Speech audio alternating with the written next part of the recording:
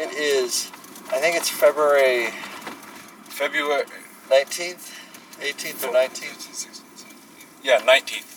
19th of February. 19th of February, and the year is 2011. I am Paul Potts, and I am Isaac Potts, his son. And we are driving down to Ann Arbor, and with us in the back, and he'll probably be pretty quiet the whole way, is my younger son, Sam, who is 4. I think 4, right? Yes, 4. Sometimes it's hard to keep track. Sam is relatively quiet. Yes. So I tried to do an actual interview with Isaac for. Now you're gonna complain? Basically for posterity purposes, for him to listen to in a few years. And see how things have changed. I did an interview with Veronica when she was 4. Yeah. Sam has not really been ready to interview. He has some sort of speech delay issues to have a real chat with. But Vera is 6 now, and she's overdue for another chat interview. And you never have had a real proper chat recorded. No, not really, no. Although I did talk to you one morning on the way to school, Yeah. but it was, 7:15 a.m.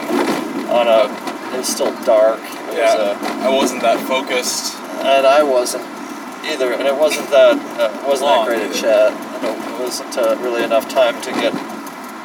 It's only a 25-minute drive. Exactly. So now my nose is running like a faucet. Jeez. Okay, so just to bring everyone up to date, I am still slightly ill. I don't know what's going on. It just lingered. It seems to be getting better, but I'm at the 3-week mark, almost a month of this sort of chest congestion. And I was to a doctor, and didn't seem that bad.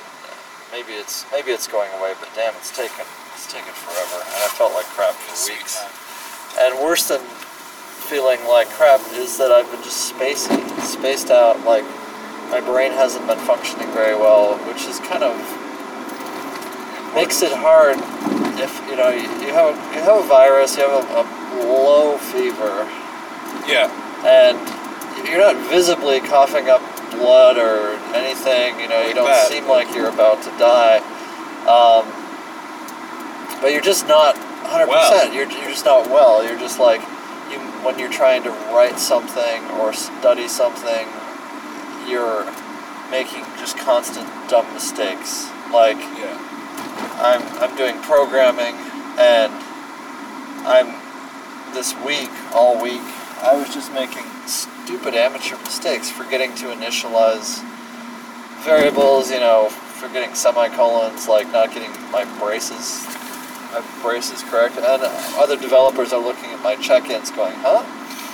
And they're helping to correct for me, but I'm having to apologize constantly and just say, I'm sorry, I'm not able to concentrate very well. I'm still kind of sick. Yeah. Anyway, that kind of sucks. But you had the same cold, but you pretty much recovered. You've been mostly yourself. I tend to burn off sickness pretty quickly, but I'm still a little bit stuffy. That's all it's like. That is all that remains of the cold. All that remains. So this winter has really pretty much kicked our asses hard. Yeah, that's accurate. Yeah. It's this is our first winter in our house in Saginaw, and our heating bills and basically the leaky nature of the home itself has meant that we're constantly cold. We didn't really, because we were used to an apartment in Ann Arbor that was always too hot when we had been there for a good 10 years. Yeah. We had basically eliminated all our real warm winter clothing, including things like long underwear and jeans with flannel lining and Yeah. whatnot. I still wear underwear pretty regularly during the winter because I was biking or using the bus to go to school. Yeah. So I was outside enough during the winter to need those long johns. But I didn't have many sweaters that actually fit or jeans with flannel. Yeah. So yeah, we had gotten rid of those things as they didn't fit or worn out, and not replaced them because our apartment was always too hot, being in the middle of the building, and just with heat we couldn't control very well. We'd often have to crack windows and whatnot in the winter just to not get so dried out. But it's a total. This place is very different. Where because of the heating costs, we kept our thermostat set to 55 or 60. And it would frequently be upstairs, it would be 50, downstairs it would be 50, 53 or something like that. Yeah. And just constantly cold. And I'd wear like layers and wool socks and fingerless gloves and like this wool cape and just still be cold all the time. Exactly. I had a problem with my feet where my extremities were always cold. Yeah, and it's not like no one's going to have hypothermia, but it's just being slightly cold round the clock. It's just it's uncomfortable. It's chronically uncomfortable, and it's demoralizing. You know. Yes. So it makes it hard to think. Hard to think. Hard to be happy. So. So tell us what you're up to. What am I up to? Well, most of what I'm doing is just the daily routine, going to school, working on my Latin, my classes. Not much that is interesting is going on. Most of the things that I do that change from day to day are either Hapkido, where I do my martial arts and learn those things, or surfing the web. And I've been getting more and more into actually working with computers, which is something that you were doing with me before, but I never really got into that. I tried to expose you in kind of a totally half-assed way to programming and Scheme. Like I wanted you to learn recursion and the basics of Lisp at a very young age. And you and I tried to teach you a little Haskell and a little bit about how list comprehensions worked and some of these advanced concepts. Basically, because I didn't want you to only develop one, like, so-called imperative paradigm of understanding how programming works. Yes. Which people get stuck in. They take Java and they learn object-oriented, basic object-oriented programming and a sort of a primitive implementation of it, and that's where they stay. Yeah, actually, our school is making that very mistake. They have an intro to computer programming class. And they're teaching what? And they're starting with this sort of drag and drop programming thing to get people who have never done anything involving programming before into the ideas. Yeah. It's called Alice. It's Alice. Alice is a neat. That's I think that comes out of Carnegie Mellon. Yes, it does. Okay, so there's some theoretical grounding behind there. There's some. Yes. So that's a good computer science school. So that's.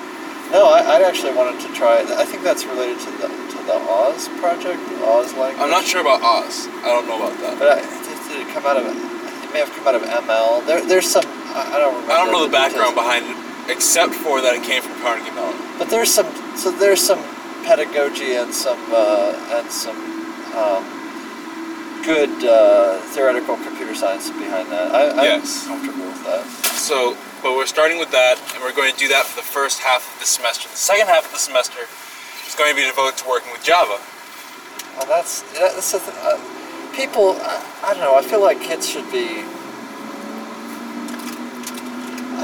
They should just start with Scheme, or they should start with Haskell. They should start with a formal language.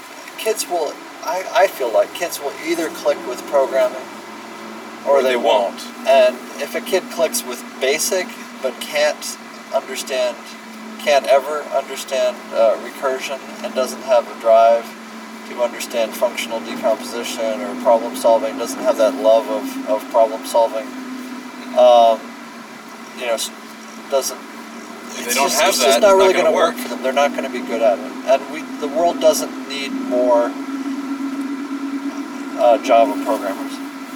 You know, it doesn't need more. I learned how to use this framework and sort of implement methods in a web framework badly, or fill in the blanks programming without understanding what you're doing.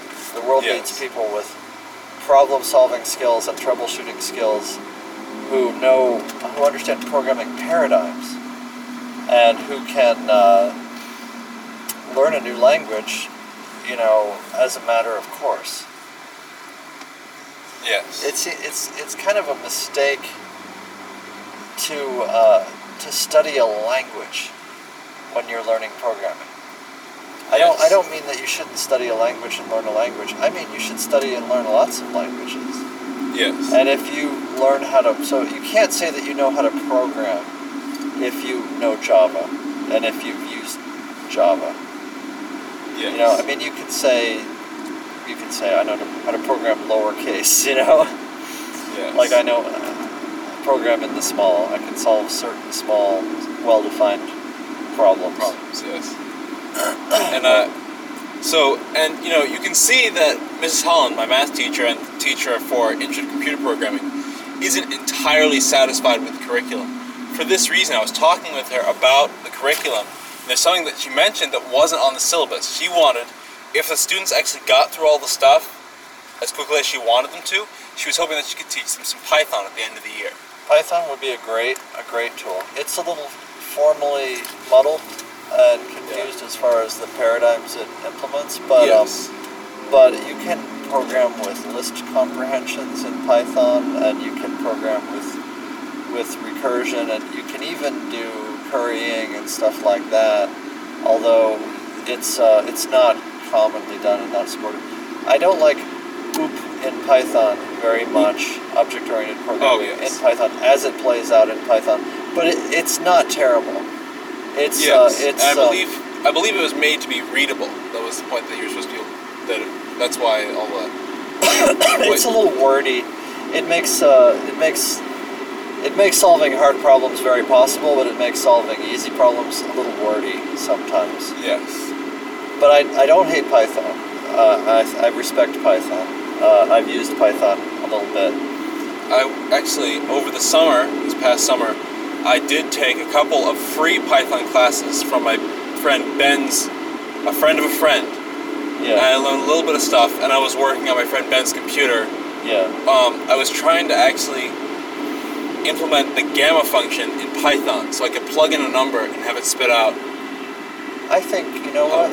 I just did one of my stupid dad moves. Where are we? I have no idea where we are.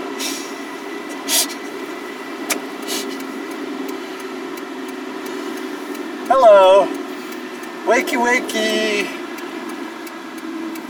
We're going to Ann Arbor, right? Yes. So why am I in the Saginaw Township, someplace far north of...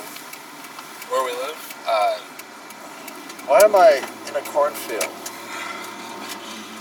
You know, they may think you're joking. No, I'm looking at a dead stubble and some ranch houses that are out here.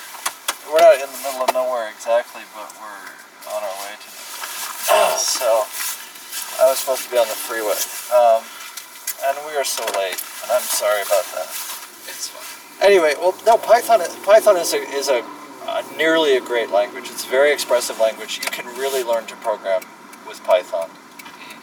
You won't be learning very low level programming, which is a whole separate discipline, really. But you can write efficient programs with Python, and you can write very expressive programs with Python. It's not my absolute favorite language, but it's not bad. So it's a good learning language. Yeah. And I think the problem that she's having is that, you know, there's some special curriculum that they want her to use, and she knows what might work well with her students. Yeah. But the system doesn't. The system does not, and the system wants her to do it this special way. It doesn't allow her to try and really challenge the students. Yes. And some students are challenged by Alice, and they're having difficulty with it, and they're actually growing with that. But some aren't. Right. And so it's not really very those aren't. There was a programming environment for developing multimedia called Metropolis, or Mtropolis, Metropolis, however you say it. It's missing the E. It was sort of a rational version of Flash. Oh, okay. And of Director. I guess it was Macromedia Director that led to Flash. And I've used Macromedia Director, and it's a very useful environment. It works structurally and language-wise. It's just god-awful. Just horrible.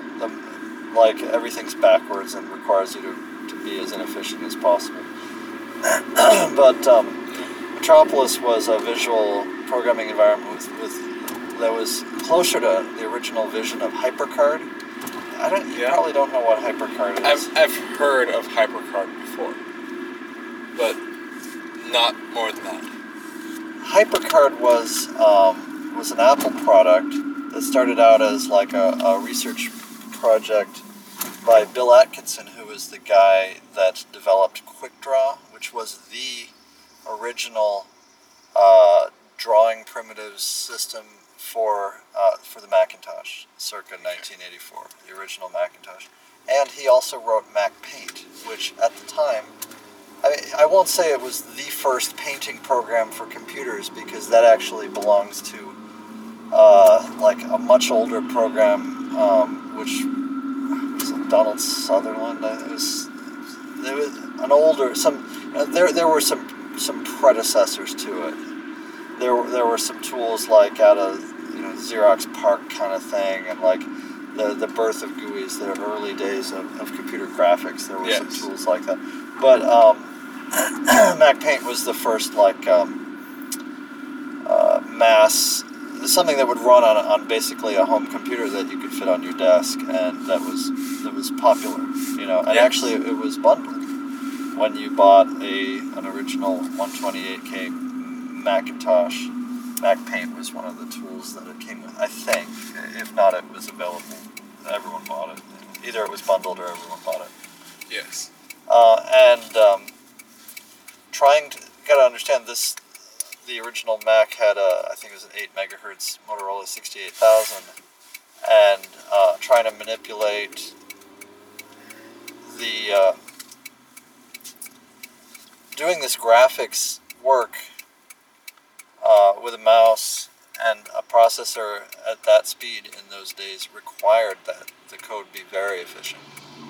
Yes. Otherwise, you would have clicked the mouse to draw a dot or a line and just had to wait and wait. Yes. But you could draw in real time with MacPaint. Just doodle and everything would generally keep up with you. And to click to fill a region of the screen with color or a pattern or whatnot. This was all pretty new. Exactly.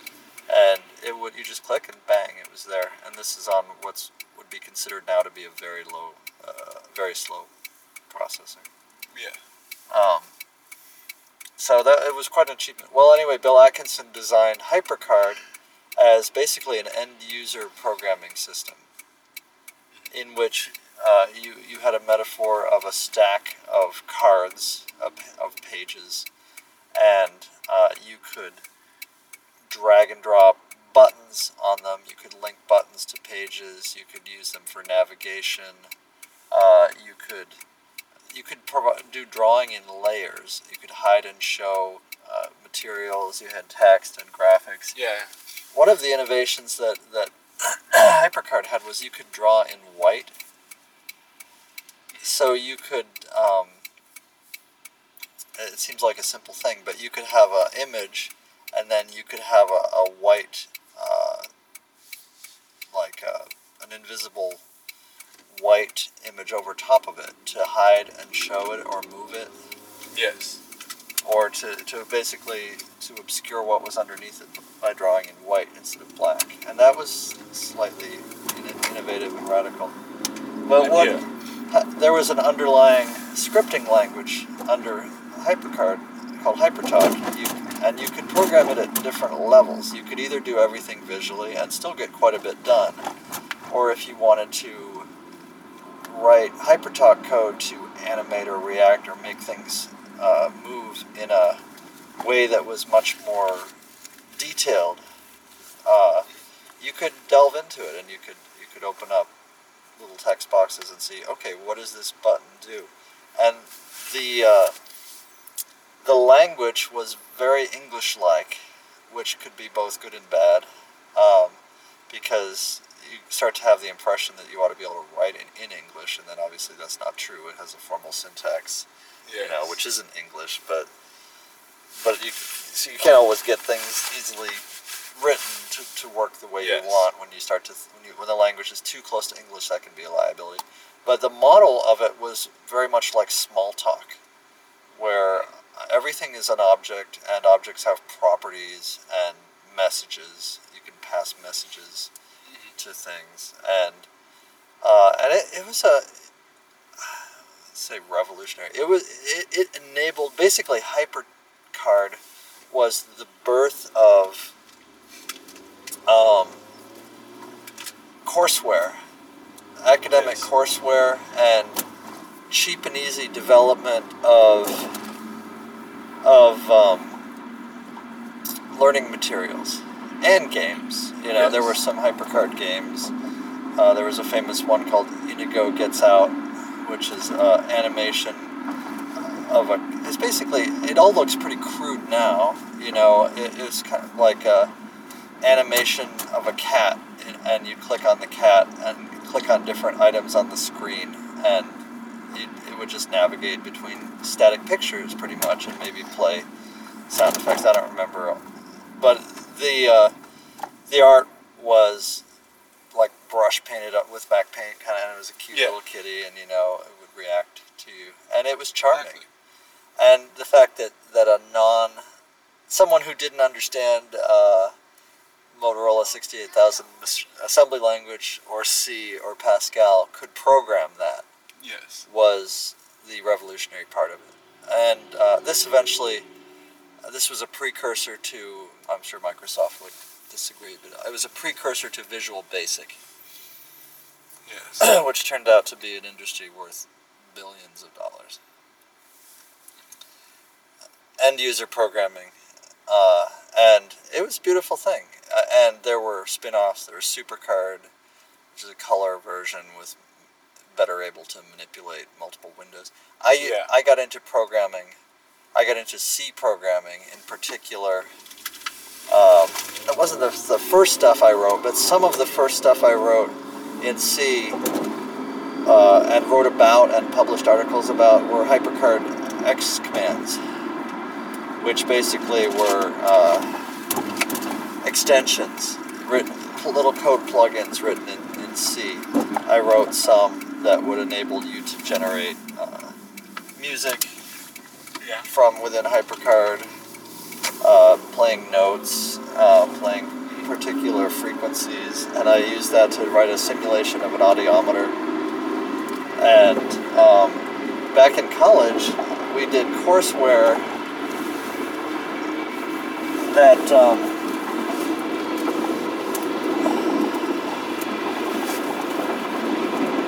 taught limits and continuity in calculus, the topic of limits and continuity, and would illustrate how a function would approach a point at which it was discontinuous Yes. by animating multicolored lines, as it would literally graph the function in real time. And you click on it, you'd be reading about it, and you'd click on this topic, and it would go beep, beep, beep, beep, beep, and draw in in red, Yes. and draw little holes to show where the function was discontinuous. Yeah. So, and it was kind of crude, but I got paid to write it as a grader because they didn't have a budget for software design. But it was sort of a pet project of a calculus instructor, of a faculty member at my college. And it was that led to all kinds of things. That led to getting some of my code published in MacTutor magazine and writing Yeah. articles for Washington Apple Pie and basically getting into C programming and the Mac programming model. Pretty much led to much of what my career became, Yes. as opposed to what I was really studying in school, which was related, but not directly. Yes. So anyway, I'm sorry I digressed so long, but that's programming. Teaching programming and programming is one of my favorite topics and pet peeves at the same time. Yes. I can know what you mean. So tell us what you're studying. You're in your junior year, Yes. and you're how old? I know how old you are, but Yes. I'm 16. okay. I do not yet drive. Do not yet drive. We haven't really worked that out as to how we're going to teach you and in what context. Yes. You've had a couple lessons, I guess. With mom, but no actual formal lessons. Right. And you're taking Latin. Yes. Latin 3. Taking Latin 3, and you're doing that through an online program. Yes. It's hard that way. You're finding it challenging. There's a lot of studying without much context, without much Yeah. lecture to it. Yeah. Before in Latin 1 and 2 at Community High in Ann Arbor, if you had a problem translating something, and we didn't do that much translating of passages. Mostly we were learning grammar and the way things worked. In Latin 2, we did go through translating the story of Perseus, Nice. and that was cool. But we had help with that from a teacher, and we went through it step by step in very small chunks. Now we have much less of that, and we're getting into Latin poetry, which like in English, the grammar and the way words are used, all the mechanics of the language become very fluid, and so it's much harder to understand what's going on if you don't speak the language. Huh. Well, but your goal here eventually is you'll take the AP Latin exam. The National Latin exam, yes. National Latin exam. Yes. And you'll have basically college credit for fluency in Latin. Yes. And you may I don't know. Does that mean you'll likely be able to skip having to take a foreign language for credit? That's entirely possible. I'm not sure. The main reason that I want to take the National Latin exam, other than the fact that it's the National Latin exam, it's a validation of the stuff that I learned over the year. The reason I want to take it is because to colleges, if you have 3 solid years, or even 2 solid years of taking the National Latin exam, Yeah. it's like having a nice big stamp saying "good student" on there. If you have, Yeah, I can see that. So I mean, like a traditional scholar, instead of yes, some, you didn't just take your requirements. You clearly did something a little more difficult, a little more traditional. exactly. Yeah. And what's even better is that these past 2 years, when I took the National Latin exam, I got magna cum laude, not maxima cum laude, but step from it, and that's even better. So when you say years of taking it, I mean years over high school. you mean like once a year there's a test to continue on to certify that you're up to speed Yes. with your years of... Okay, so... Yeah, cool. so there's a National Latin exam for Latin 1, 2, 3, and 4. I think there may be a Latin 5. Wow. I may be wrong. No, I'm wrong. There's a Latin 4, but there are 2 of them. There's Latin 4 for poetry, and there's Latin 4 for prose. Interesting. Okay, so you're, are you planning on going through 4?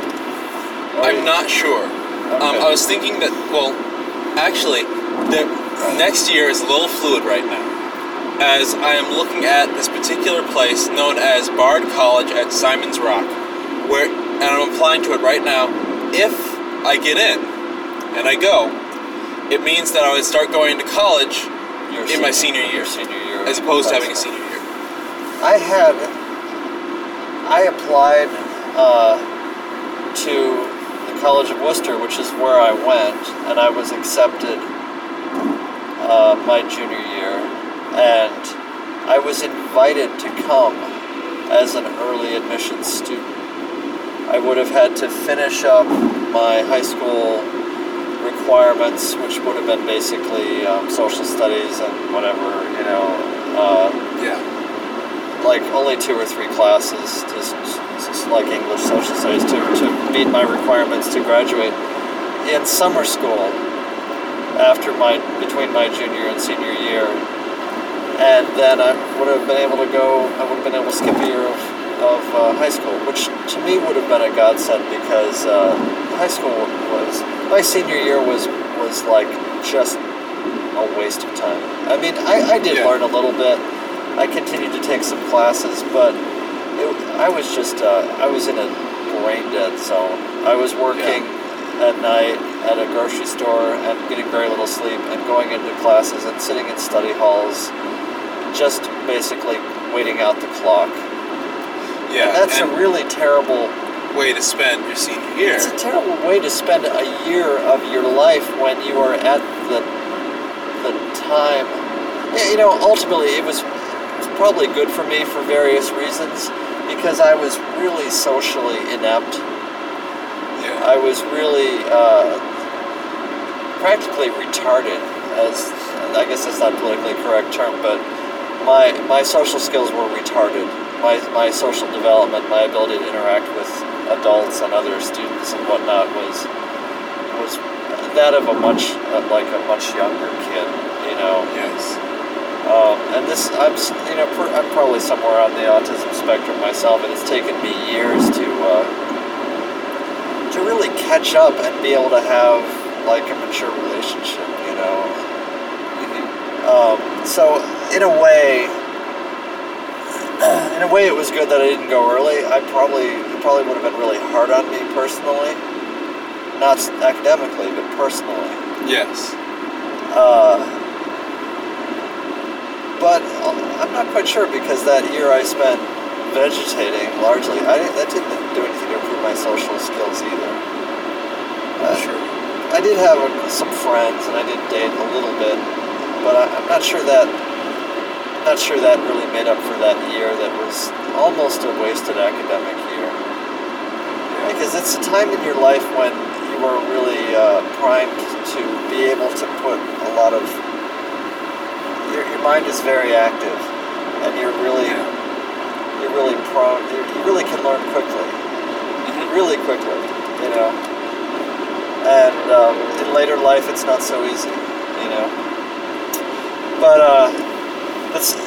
I felt very sad and frustrated by that, and still am, because I think I could have gotten a year's leg up academically. But the reason that I couldn't go is because we didn't have my financial aid together, and my parents couldn't pay for a full ride, and so basically the reason was money. Which is, now eventually I did wind up a scholarship student, and I got a lot of assistance, which pretty much allowed me to complete the program, and my parents would not have been able to fund me for to fully fund me as a student there. Yeah. And this was in 1984 or so, 1985, when I started at Worcester, and tuition was comprehensive unit fee tuition and room and board and everything. At that time, I believe, was about $12,000. Yeah. And now it's probably it could be $40,000 now. I don't know. It was. Yeah. I think by the time I graduated, it was 16 or 17 or something, and I knew it was a few years after that it was 20, and it's been another. It's been 20 years. It's probably $40,000, which is I don't know for sure. It may be a little less than that, but that's not terribly unusual for a private school. And the thing is, that's far above inflation. Yes. No one's salary has gotten has grown by more more than 300% in the last 20 years.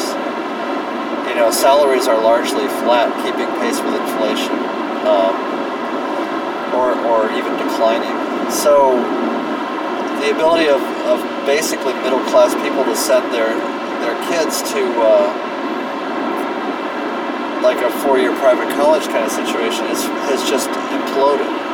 Yeah. So, and you know, it's unfair to you for you to have the burden of having to worry so much about that part of the equation. It just doesn't make any sense that, like, okay, we have a 16-year-old kid, and we're either going to saddle you with, you know, over $100,000 in student loans and send you out into an economy that's barely functional. It barely has a heartbeat, which you're not likely to be able to Get a job. to get a good paying job and to be on a path to have regular raises and work your way up to an excellent job to pay that off, or, you know, we're going to bankrupt your family, you know. Exactly.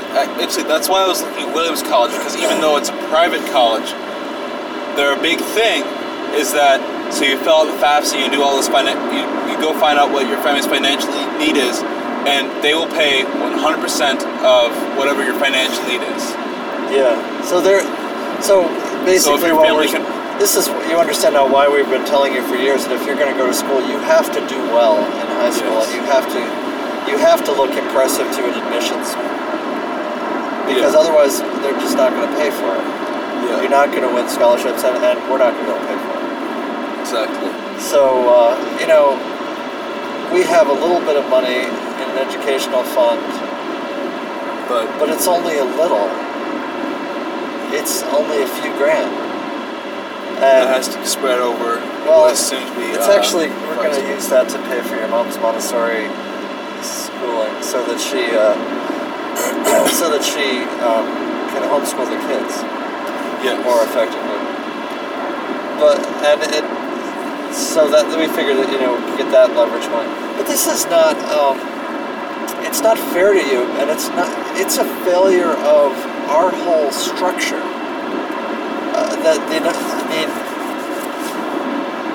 I believe that a legitimate, wise, and a society with its values and priorities in the right place educates people.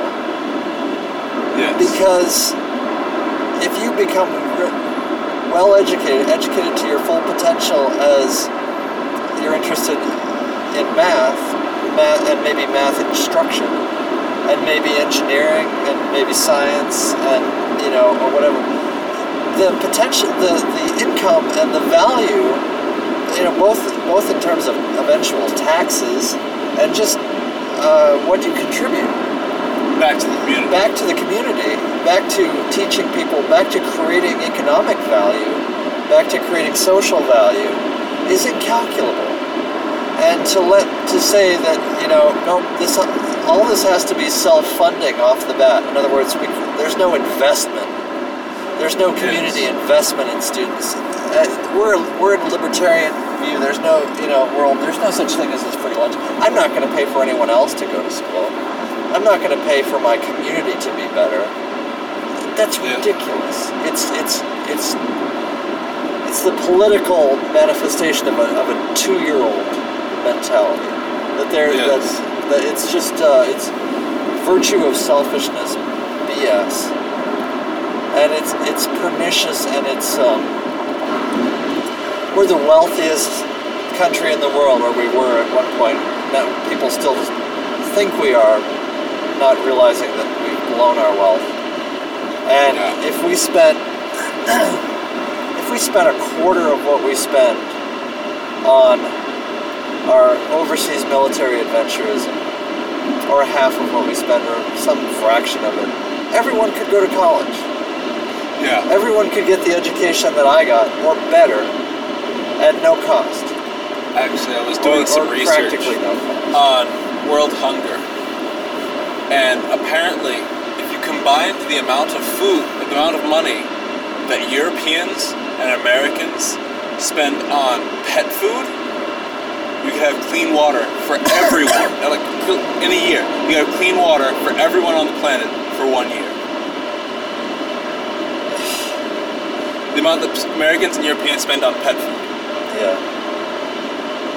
It's clearly our priorities are broken, and we know this. But things were broken even when I went to school. I mean, I believe it was somewhat unfair to expect my family to pay the contribution that they did pay for my college education.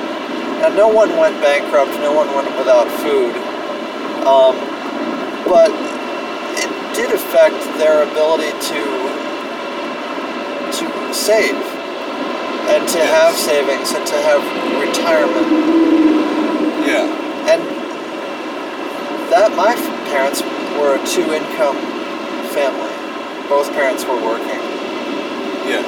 But it was very stressful for them for a while. I mean, there was money, and they were able to contribute some, and by my senior year they weren't contributing a lot, but it was a stretch. It was they were reaching hard.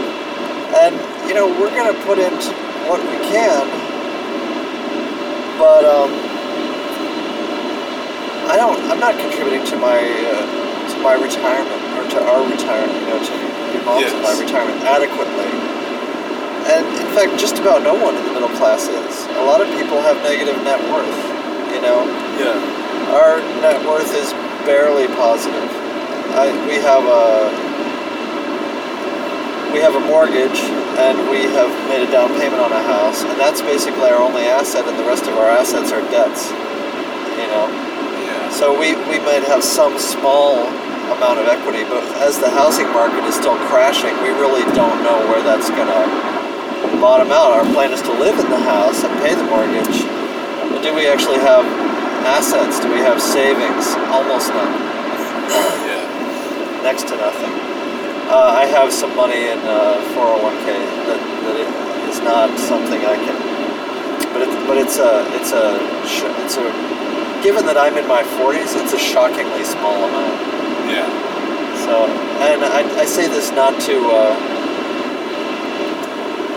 I'm not unusual, we're not unusual. And one of the things that, I can't say I've been good with money my whole life. I'm certainly better with it now. Yeah. But I was terrible with money for many years. Didn't earn that much for many years, but just terrible at managing what money I did earn. And there's that, but there's also, we spent quite a number of years getting on top of 10 grand in unexpected medical bills that I was hit with, I believe, in 2003.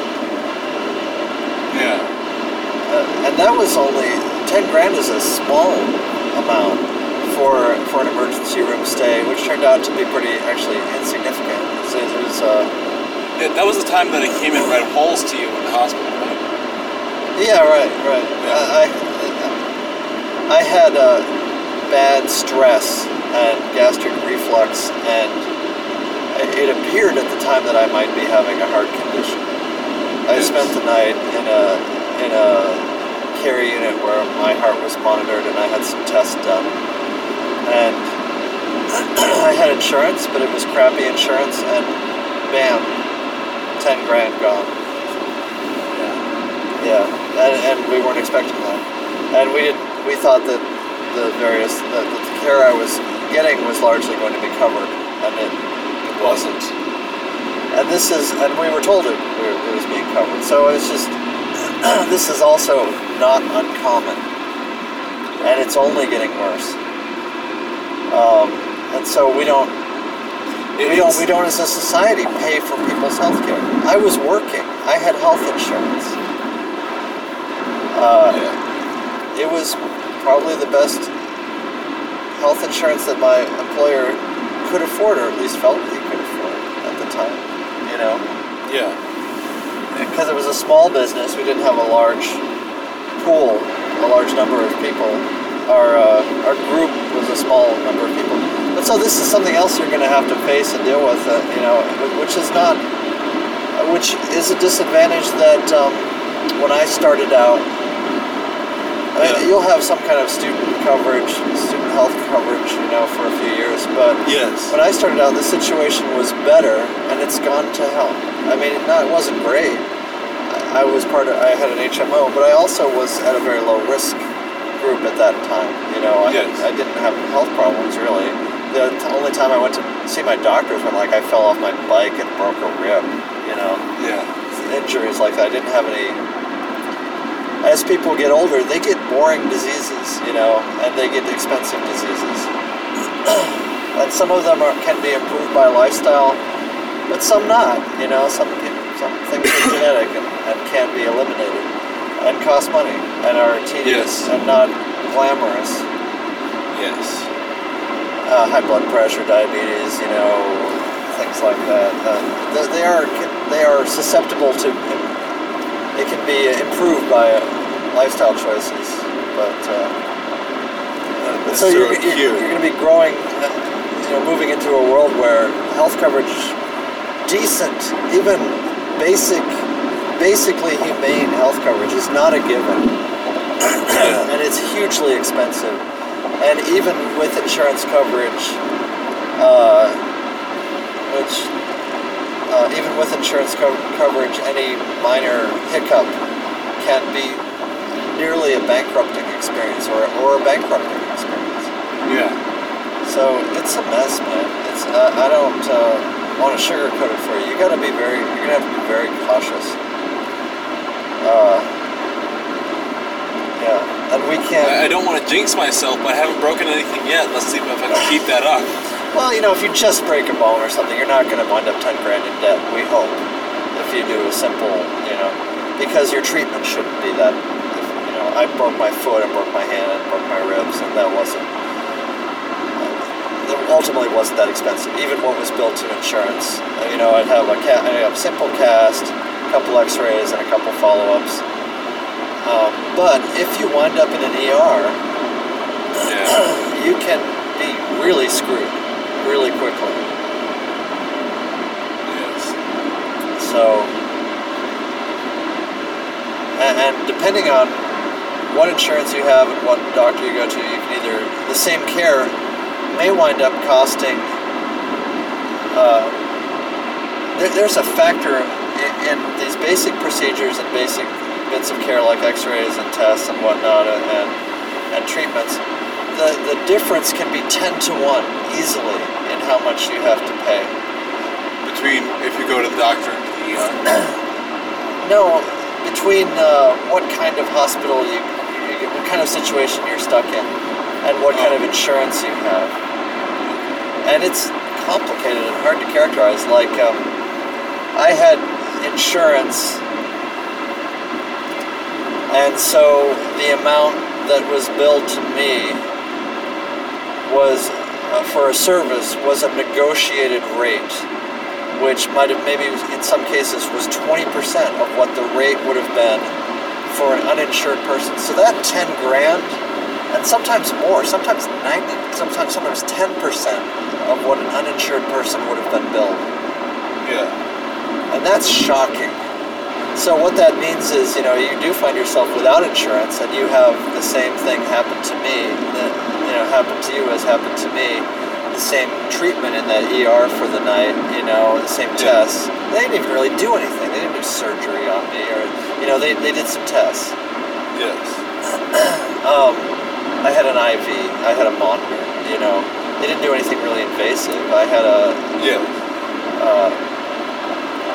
Nothing that should be expensive. Nothing that should be horribly expensive. The same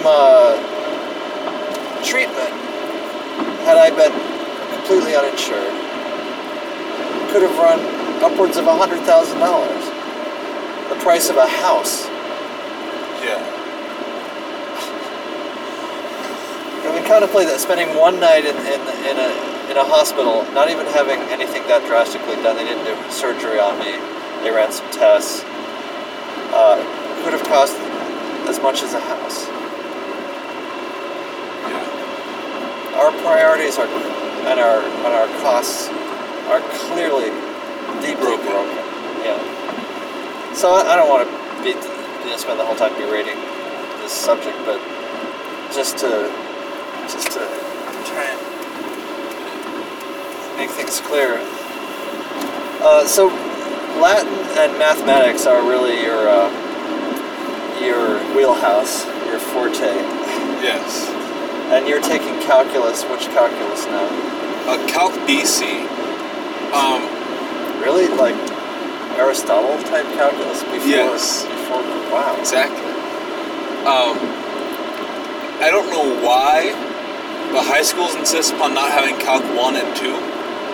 They have Calc A, B, and BC, where they sort of mashed up the topics of Calc 1 and Calc 2, and then cut it in half in a different way. Okay, so it's like you're taking 3 sections of calculus in 2 years? Yes. Okay. It's messed up. I'm not sure why they do it that way. Well, whatever. But There's always some scheme. But the idea is that once you finish Calc BC, you're at the same level as a college student who finished Calc 2. You learned the same topics as Calc 2 class. It didn't seem like there was any universality when I was in college in the way that Calculus 1 and Calculus 2 were broken down and were covered. There was like a vague standard as to which chapters of Swolkowski, the Swolkowski textbook, that you covered. Yes. But the depth in which you covered them varied enormously. Yes. So like calculus at Worcester was essentially taught as if, even if you weren't a math major, it was taught as if you were. And so you had to prove everything. Yes. On exams. And that was difficult. It was... Yeah.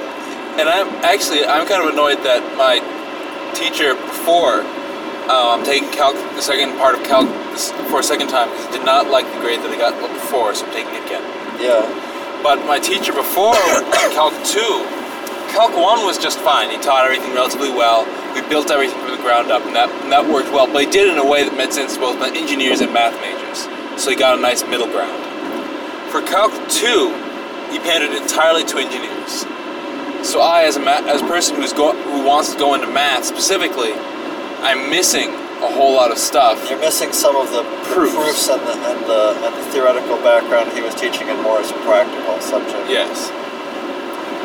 And so, we were talking at the end of the year, and he made reference to the epsilon delta proof. Right. And I said, I don't know what the epsilon delta proof is. What, you don't know the epsilon delta proof? I'm telling him, who would have taught it to me? You're my calculus teacher. Who else would have taught it to me? Who else would have taught this to me? Right. Well, because in my... Because it doesn't say anything about it in my book. I've been reading my book. It doesn't say anything about it, and you haven't taught it to me. We did learn that kind of proof. I only made it through Calc 1 in college, and that's embarrassing to me. I was not a very good math student. I was a terrible math student. I came out of high school really poorly prepared. I thought that I had taken a lot of algebra. I took everything they offered in terms of algebra, and I did pretty well in it. But it was weak. The material was weak, and I was missing a lot of techniques. And I was missing basically everything you'd consider to be mastery of radicals and roots, I could solve quadratic equations, binomials, and factor, and basic things like that. But everything as far as dealing with complex forms, radicals, and roots, and fractional powers, and all that, I did not learn. I was really unprepared to go into. So I had to take a class called Remedial Algebra, which basically was a great class. I mean, it was very practical, just drills, exercises on here's how, and how the techniques work. And then I had to take basically an elementary functions class, which was trig, really. Trig and logs and how to work with functions. Yes.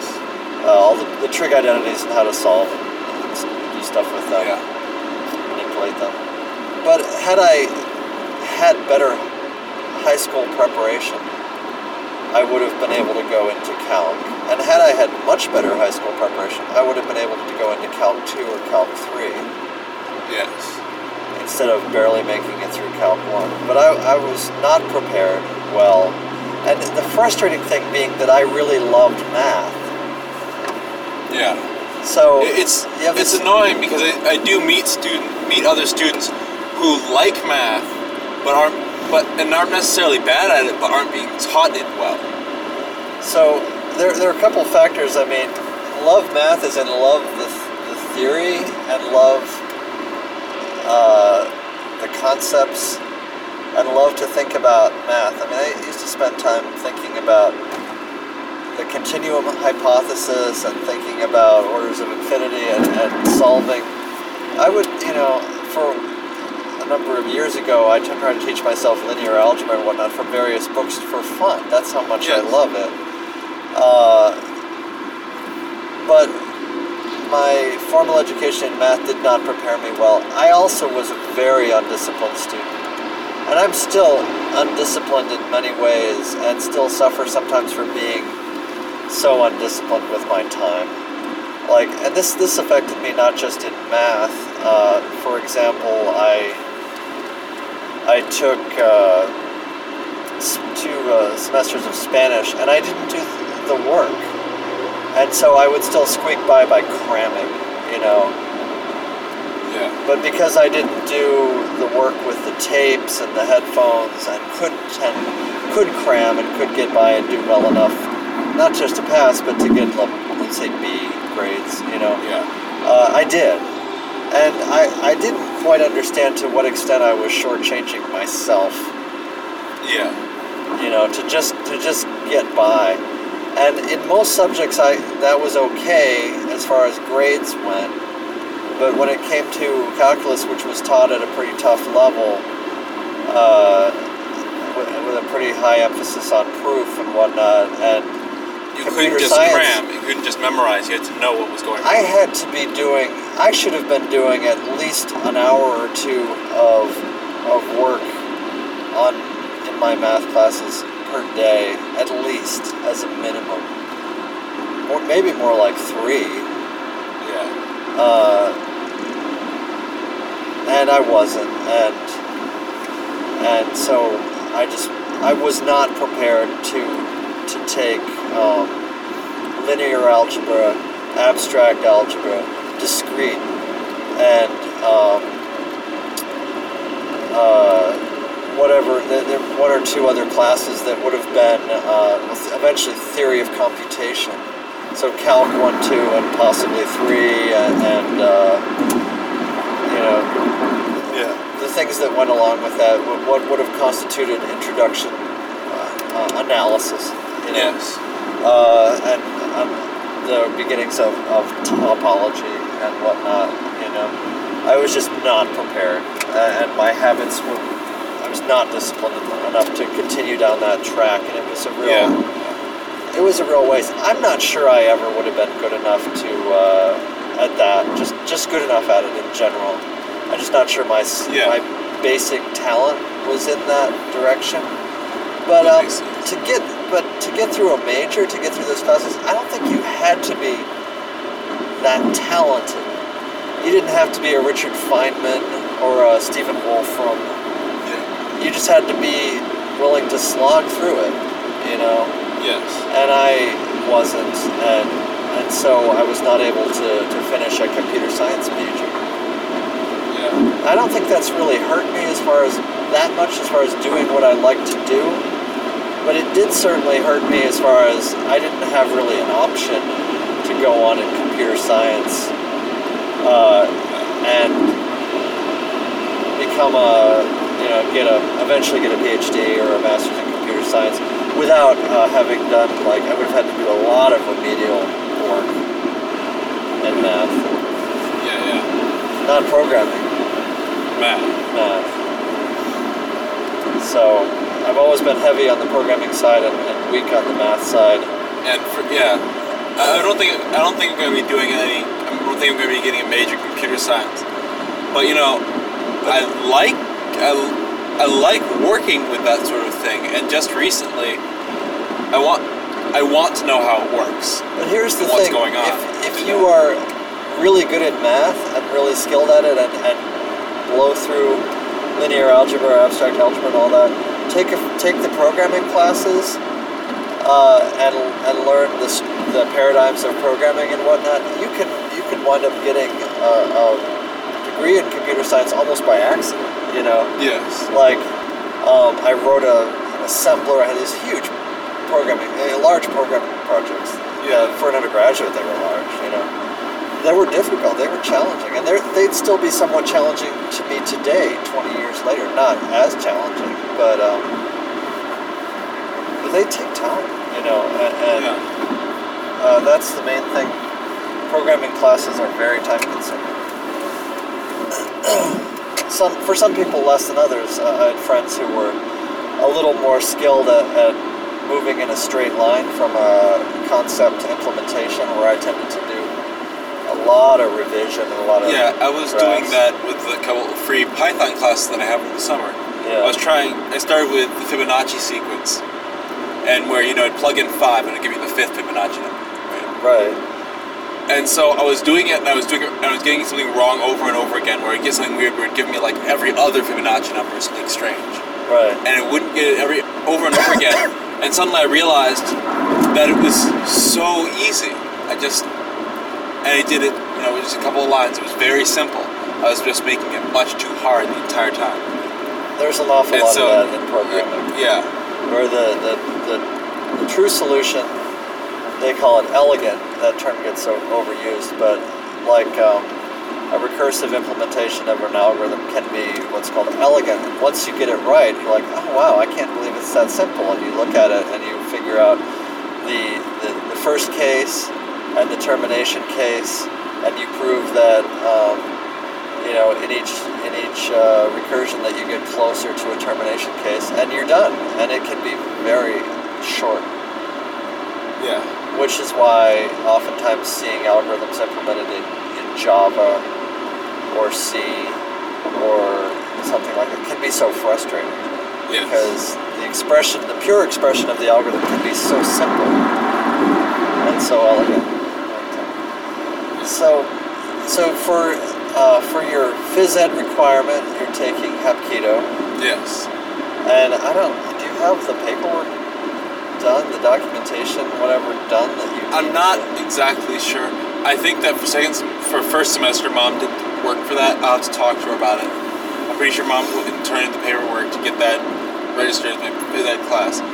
But I'm finding out that apparently there are some things like where I'm supposed to have a sport, a club, and some form of community service. I'm not sure what's going on there. For your college admissions? No, for school. Oh, for your school. Exactly. Well, they require that stuff because they know that stuff looks really good to admissions offices.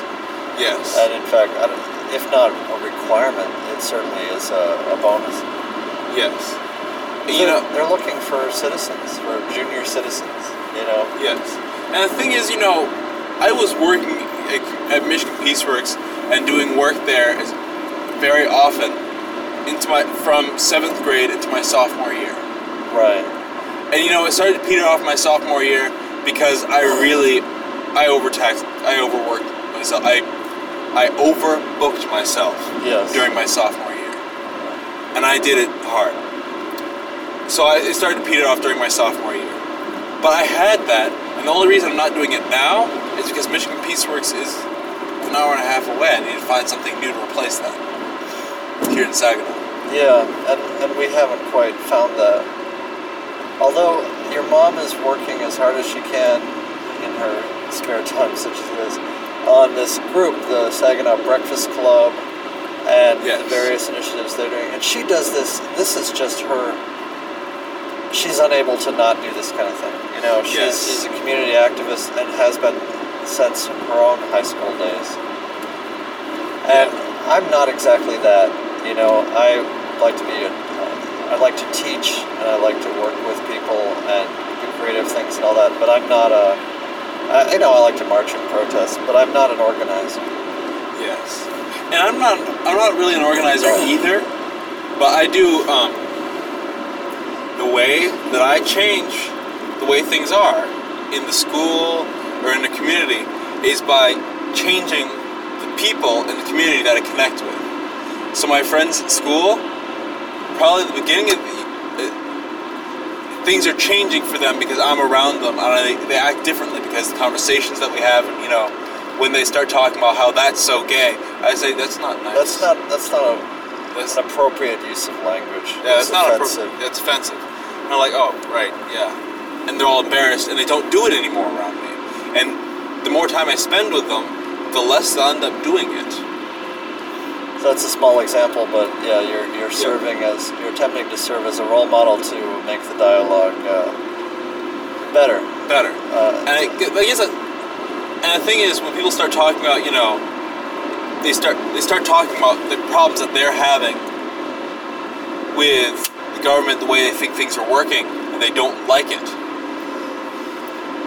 And I talk to them about how they can make that happen, how they can go work with these people and do those things instead of just complaining. Instead of just complaining, and we talk about, you know, well, what do we actually want here, right? And what decision actually makes sense. There's a phrase your mom uses, an idea your mom uses, which I think is. Let me look at and see how much time we've got on there. We're doing okay. We got a full battery, but we don't have. I think we've only got probably a half hour of audio left. Okay. But at least on the internal memory, so I have to stop and change cards. But your mom has a phrase, which is people are really good at identifying the leverage points in a system. For example, in a city council type environment, the leverage points are basically what projects you fund, you know? Yes. I'm being passed on the right at 80 miles an hour, and I really don't like that. This driver is a dick. You should never, don't pass people on the right on the freeway. It's disconcerting, unless you absolutely are stuck.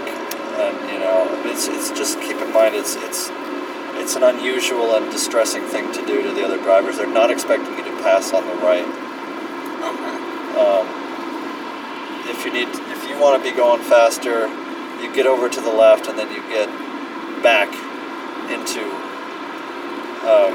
the lane you should be in, and you don't sit in the left lane, and you don't block people who are trying to pass in the left lane, and you don't pass on the right. Okay. But I'll remember that. I'll remember that. But people are good at finding the leverage points in the system, and then pushing on that lever as hard as they can in the wrong direction. Yes. So they see, for example, we see that taxes are a problem, and the deficit is a problem, and the war is a problem, and these, you know, financial issues are problems. That people are, just a basic example, that people's financial security is a problem. Yeah. So the solution is to take Social Security, which is an enormously popular and successful program that is largely self-funding and is not in deep crisis, and screw with it and break it. In other words, there's a problem in this area. There's a problem with our Social Security in the general sense, not the specific Social Security program. So the solution is to take the program that's designed to fix this and break it. And this is like the right-wing hatred of government. They want to get into government. They want to govern. They want to get into those positions of power, but they suck at governing. And everything they touch when they try and govern breaks. And I've said this for a while. And becomes bankrupt. I agree with Douglas Adams on this particular thing. That anybody who has the ambition and the drive to get into a position of power in politics is, because of that, entirely unfit to be in office. Unfit to be in office. And I think he suggested that in a wise culture, when people were elected, they would just be imprisoned preemptively, you know. Yes. We wouldn't even bother to ask what crime have they committed. Because is that even a question? They didn't commit a crime? How did they? Yeah, well, I mean, they certainly are going to, you know, as their next breath, you know. Anyway, but so that metaphor about leverage points and pushing on them in the wrong way, I think is very instructive and very apt. For example, we know there's a problem with our tax funding of our system. So instead of saying that where you should, you know, change what we spend the taxes on, they say let's have less of them. Let's cut the taxes and increase spending. And in specific, let's cut the taxes on the people with the ability to pay the taxes. Because that makes sense. Yeah. Leverage point, lever pushed in the wrong direction. Alright. I'm going to stop the recording in a few minutes. So, what do you... You're going to be listening to this in 10 years or 20 years, maybe. Assuming I don't have, you know, terrible hard drive crashes and lose my server space or whatever. Yeah. What do you want to say as far as what things are you interested in? You've conveyed some of that, and I think you've conveyed some of it pretty well. But how's it going for you? I mean, we had a traumatic and difficult move after your sophomore year of high school. We moved to a new city, and not just any city, but a city in a state of near collapse. Yes. And we knew that this would be difficult, but we also knew that if we didn't do it then, it would be more difficult. You know, our situation would be, because we were stuck in a small apartment, unable to afford anything bigger, where we were, and just losing it, you know, rapidly running out of space for kids. But why don't you tell me a little bit about how this has been for you and what your challenges and feelings have been about this last year? Because I think you're going to remember this last year as the big year of transition, you know? Yes. Really, the big thing for me was that before in Ann Arbor, this actually happened when I moved from AALC to homeschooling as well. I didn't see people, and I'm definitely an extroverted person that I need people to feel right. I need to talk to people and spend time with people in order to feel at peace, right? Yes. So when I switched from homeschooling to homeschooling, suddenly I didn't have this daily flood of socializing. I didn't have that anymore. It suddenly was gone. I didn't know how to deal with that. Now, the problem is different. I moved from a flood of people in Ann Arbor, people that I knew there, to suddenly now I'm with all these other people from Midland and Saginaw and Bay City, and I don't know them and their motivations and how they think nearly as well. And everything's very confusing for me. The culture is a little different as far as Ann Arbor's, I mock it as being only fake liberal, and that's true, but at least it's fake liberal. At least it has a surface veneer of multiculturalism and liberalism, whereas... And at least you can use that to guilt them into actually being liberal. behaving in a tolerant way. Yes. So what's your experience? I mean, you're at a small school, and it should be pretty much this may be sad, but it should be pretty much the cream of the crop as far as quality of students. I should have gotten off there. In this area. So what's your experience with that? What are your peers like? I don't want you to name names, because I won't name names. They might hear things. Hear this, and things could get back to you. But what are your modern peers, your contemporary peers? What are they like, and how does that strike you? I think it's important to say that many times when I talk to students just in general, people my age, not just people at my school, but in general, they don't exactly know where they're going. They have a general idea that they may want to go to college and do something, but they don't know what college or what they want to do or any. They don't have a plan. Students at Midland Academy almost always have a plan. So these are that makes them almost by definition middle class kids. Yes. Or upper middle class even. Yeah. I met poor people at Community High. I don't meet poor people at Midland Academy. Which is interesting because it's not a private school. No, it's not. But it is in the middle of nowhere. And that actually does separate them from people who they're not can't urban. They're not urban. They live in the townships, or they live... and the thing is, they're far away from everybody. So anyone who wants to go there has to be able to spend gas every day to get there. Right. They have to have a family that can get them there, which means either a stay-at-home mom or a father who's in a situation like mine to work from home. Probably doesn't mean a double-income family where both parents have early morning jobs. That might be happening, but it would make it more challenging. Yeah, you see a lot. Actually, it's got to be at least right a two-car family. What happens at Midland Academy very often is that you have students whose fathers work outside of the school, have a job, and their mothers are technically speaking stay-at-home moms who bring or don't bring their children with them, depending on whether or not they have small kids. And they do volunteer work at the school. Oh, so, right. I have a friend, his mom does volunteer work at the school. His dad works somewhere outside of the school. His mom drives him to the school. His mom stays there the entire day and drives him back home. She volunteers at the school all day. Yes. That's interesting. See, and all her kids go to school there.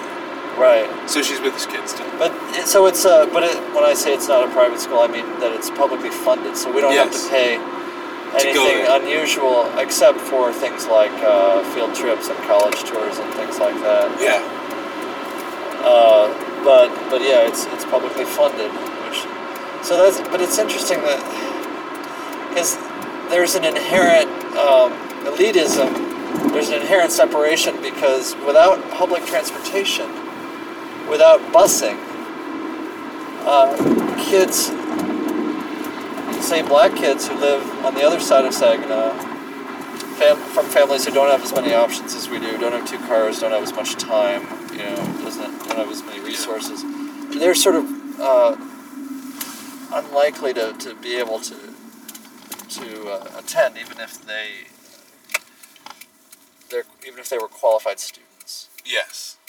Yeah, it's such a shame, and we have this I guess you'd call it liberal guilt. We have this struggle where on the one hand we want to support our community, and we want to use the public schools in order to try and improve the public schools. Raise their standards rather than and contribute to them. Which also means funding them. I mean, even just by sending a student to the public schools, you're helping fund them because you're providing another student for the state and the federal government to count and determine how much funding they get, right? So, but on the other hand, if the school is really toxic and really dysfunctional, it may not be safe to send your we're students. We're not willing to actually sacrifice either your safety or any hope of a decent education for those goals. Yes.